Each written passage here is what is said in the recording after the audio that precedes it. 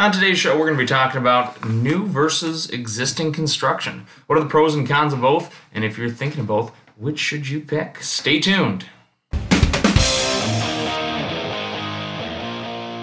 Good morning, everybody. My name is Peter Toring, and I'm a realtor with Coldwell Banker here in Macomb, Michigan. Today, we are talking about new versus existing construction. So maybe you've been thinking about this. You've got a certain budget, and you can say, well, I'm considering both. You've looked at a lot of houses in our area and you said, well, both can fit my needs. What else do I need to know? So let's start with new construction. Obviously, the biggest benefit of new construction, like anything else that you're buying new, is that it's new. So you're going to have a new roof, you're going to have new HVAC, you're going to have new countertops, tile, carpet, hardwood, flooring, bathrooms. All of that is going to be brand new, and no one will have ever lived there before you, which to a lot of people is very appealing. And understandably, you know that you're not going to have maintenance for a long time. You know that you're not going to have any big ticket items coming up. At least that's what you think.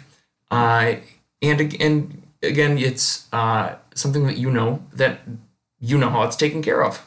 So my dad always does this with new cars. He says, I buy new cars because I know how they're taken care of, because he's taking care of them. That makes a lot of sense.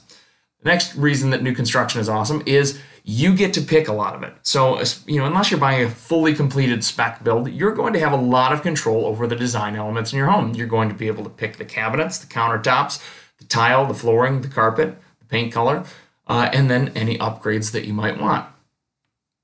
That's pretty awesome. So if you are someone who has a very specific want, or maybe your tastes are a little bit harder to find, or maybe you have some tastes that are just not customary to that area, new construction can be really fantastic. Let's talk about a couple of the downsides of new construction. Number one, it can take a little bit longer.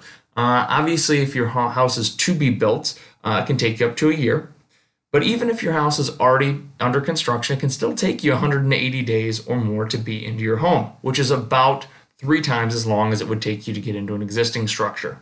So that's one negative. The other thing is, depending on the builder, some things are not always included.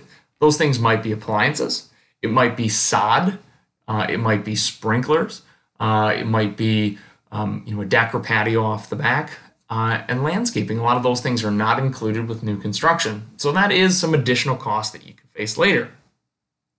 Now, let's look at existing construction. The pros here are, number one, obviously it can be less expensive than new construction, like a used anything. And another good benefit of it is a lot of those things may have been done. So I would imagine you're not buying an existing construction that doesn't have sod. It's going to have sprinklers probably. The landscaping is probably already done. Maybe they've put in a pool or a fence or a deck or a patio. Maybe they've finished the basement. So those are a lot of things that they may have incurred cost for, especially if it's still a relatively new home. Those things that seller has incurred cost for that you won't have to. One of the, of course, negatives of an existing or used home is that you don't know how it was taken care of, and you don't always know what condition it's in, especially if the house is really old. Number one, this is a great reason why you should have a home inspection. And number two, it might be worth looking into a warranty or protection plan.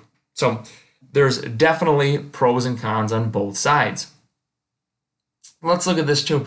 There are always going to be different financing and deposit options. So a new construction might require a different financing option or a different deposit than an existing construction would. There's a lot of builders that will require $10,000 or $20,000 in deposits, whereas an existing structure might only require between $1,000 and $3,000 in a deposit.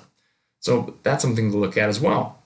Also, if you need to have an FHA loan or VA loan, sometimes those things can change with new construction too. Overall, I think that you can really go either way, and it's going to depend on what's best for your family. Maybe the new construction option is the best. Maybe, and another thing too is maybe if you've got the time to wait, new construction on an existing lot is something that you might want to go. Maybe you don't want to live in a subdivision or you don't want to live in that builder's subdivision, but you still want a new home. You can have that builder come out and build it on your lot that you've picked out. So it might be more expensive, but that's something to look into as well. if you're looking between new and old construction, it's definitely something that we need to sit down and figure out what exactly is your personal situation. So if you have any more questions about this, we'd love to talk to you. As always, please subscribe and follow us on iTunes, Google Play, Stitcher, SoundCloud, wherever you happen to find your podcasts. Thanks so much, guys. We'll talk to you next time.